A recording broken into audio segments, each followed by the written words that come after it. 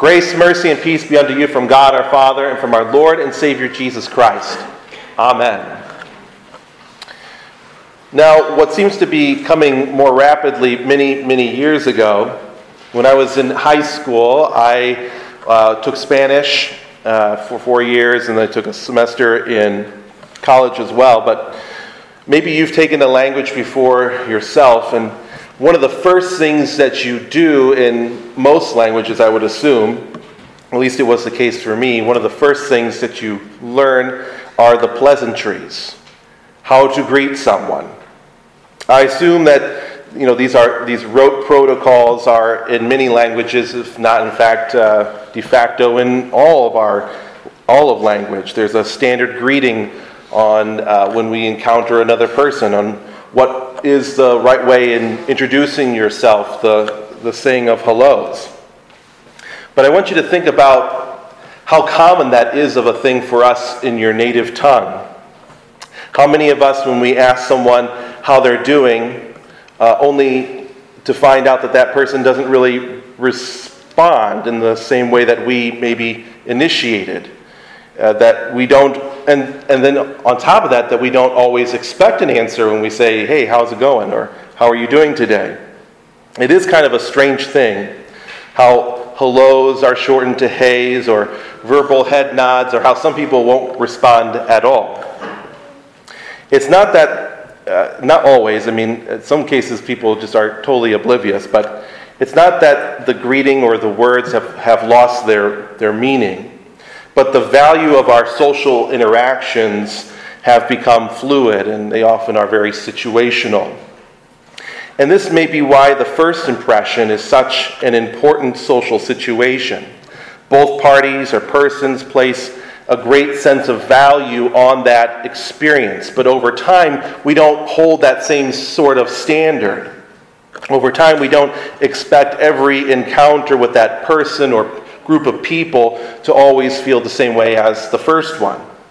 For instance, think about your first day on campus or in a class or on the job.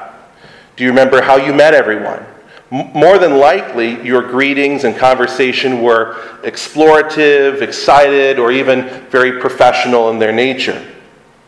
Now fast forward to today. What does your Monday morning look like? More than likely, now that you have some sense of familiarity, it's transcended any of that initial awkwardness or formality, and that honeymoon phase is perhaps faded away. Now you know the campus, you know your classmates, you've become friends with them, and you know your peers better than you did before. Maybe now you even know extended family members, for friends on campus or within your office, and perhaps you've made even lasting friendships, and you share not only in their joys but also in their sorrows. Those initial formalities have really faded away. The effort that you put into those first impressions, they haven't spoiled as much as they have become rooted. Something spoiled opposed to something that's now soaked in. It's a very part of you.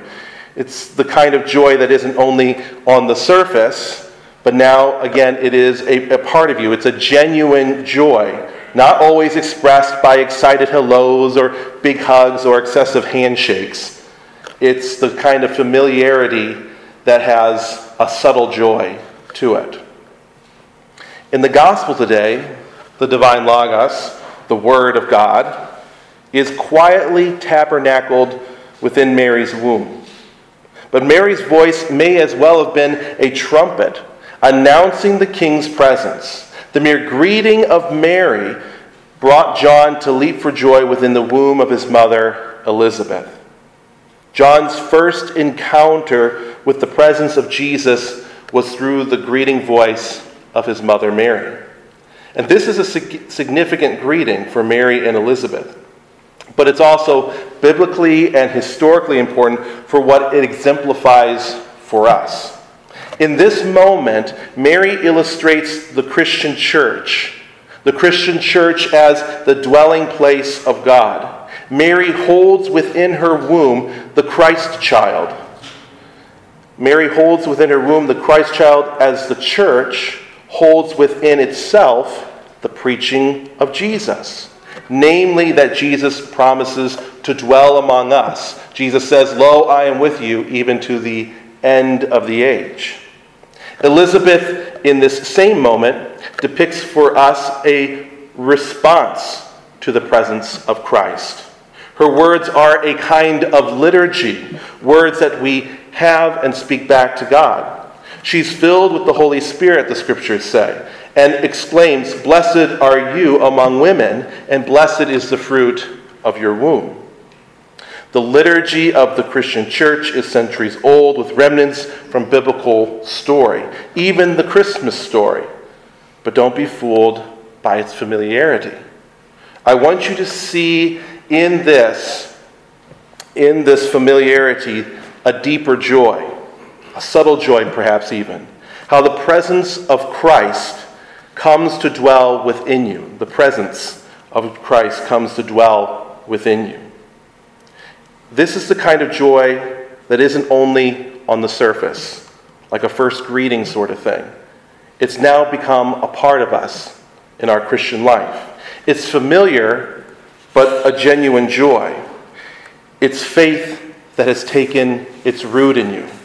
It's become a part of you such that even your functionality in life is geared toward and goes through the life of being a Christian. You measure your life by how God calls you to be in this world. Now, if you remember, last week's gospel captured the doubts that John had about Jesus while he was in prison. The joy of Jesus that he experienced first in the womb, and then as he met him face to face to baptize him, faded into a familiarity. And if there can be a critique to familiarity, it is that people and ways of life can become merely rote interactions, and they can even come to a blind worship. Believe me, pastors hear it all the time about how worship is kind of the same week after week. And it's always usually in a negative sense. Instead of saying, this is how we've been rooted. This is who we are. We return back to a familiar joy. But familiarity, when fed and nourished, can once again be vibrant. Think about what a faithful sermon does for the soul, or the significance of taking communion for the first time after a Christian loved one has died, and you hear those liturgical words with angels and archangels and all the company of heaven, knowing that at the same time you receive the presence of Christ in the Holy Supper, they also are in the real presence of Christ in eternity. And so you share a moment with them in God's church, which is eternal. John was not persuaded then to dismiss these things, to dismiss these joys, to dismiss Jesus. But he was reminded again that the long-expected Messiah had come. The presence of Jesus in our liturgical response to his dwelling among us calls us back to something familiar, back to something that has taken its root in us, back to a genuine joy of Jesus, back to what makes a Christian, Christ. Again, when Elizabeth heard the greeting of Mary, the baby leaped in her womb, and Elizabeth was filled with the Holy Spirit, and she exclaimed with a loud cry, "Blessed are you among women, and blessed is the fruit of your womb. And why is this granted to me, that the mother of my Lord should come to me?" Why indeed? Why is it granted to us that the Lord should now come himself to us, even to us in the church? When Elizabeth was filled with the Holy Spirit, she spoke of Jesus as her Lord. And dear Christians, hear this. The Holy Spirit is present now among you and has been with you since your baptism.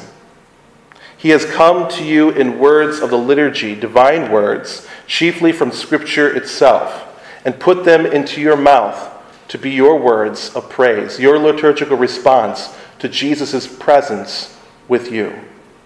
This is done as the Holy Spirit enters our ears through the greeting of the gospel, and it settles in our hearts and yearns for faith to take hold of it. Our ears are the megaphones to the heart, and Elizabeth explains it this way: "For behold, when the sound of your greeting came to my ears, the baby in my womb leaped for joy. And blessed is she who believed that there would be a fulfillment of what was spoken to her from the Lord." That fulfillment is the birth of a Savior, the Savior, Jesus Christ our Lord. As true God and true man, he came to be rooted among us, to tabernacle among us, incarnated into the flesh, through faith, that we may accept these things through faith, that he has saved us from our sins. This faith is lived among our brothers and sisters with a true joy as being filled with the Holy Spirit, joy as being forgiven of all of our sins, joy as being promised eternal life, though we do not deserve it.